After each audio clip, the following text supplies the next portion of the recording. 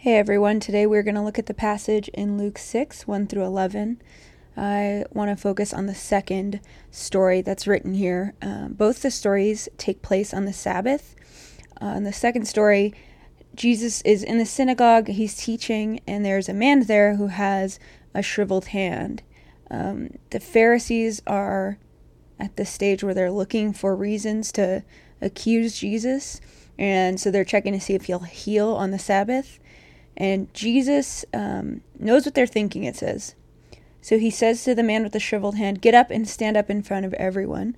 So he got up, he stood there, and Jesus asks them, basically, is it right to do good things or bad things on the Sabbath? Is it okay to save life or to destroy it? And he looks around at everyone, and then he tells the man, "Stretch out your hand." And he does it, and his hand is completely restored. And the Pharisees are super upset about it because that is their way.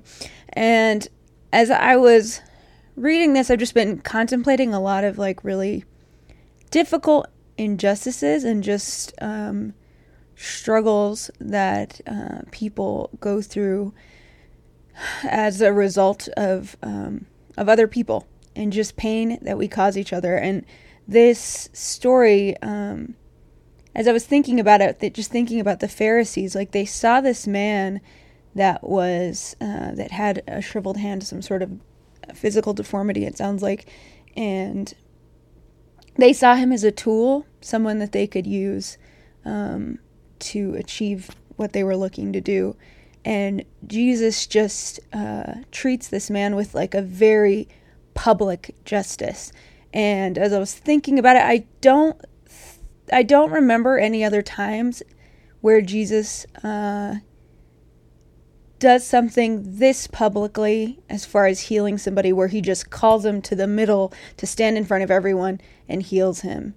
And just the way that he gave this man that level of justice before he was even honestly, I'm sure he probably was mistreated throughout his life, but in this instance, Jesus did it before anything even really happened. They didn't say anything. It just says he knew what they were thinking.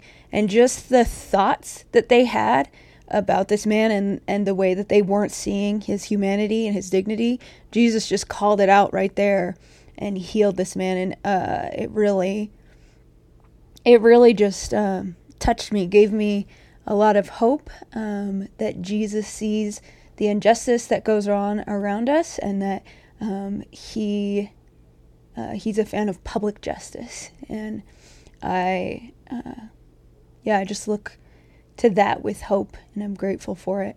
Jesus, thank you for this story, and for the way that you see people in our humanity, the way that you give us dignity even when other people miss the dignity that we're born with in your image. Lord, I just pray that you would help us to see those things, to call them out even before it gets bad. I think so often we are bystanders till it gets to a level that we can't handle. Lord, just help us to be bold, to have your spirit, to sense what you're doing. In Jesus' name.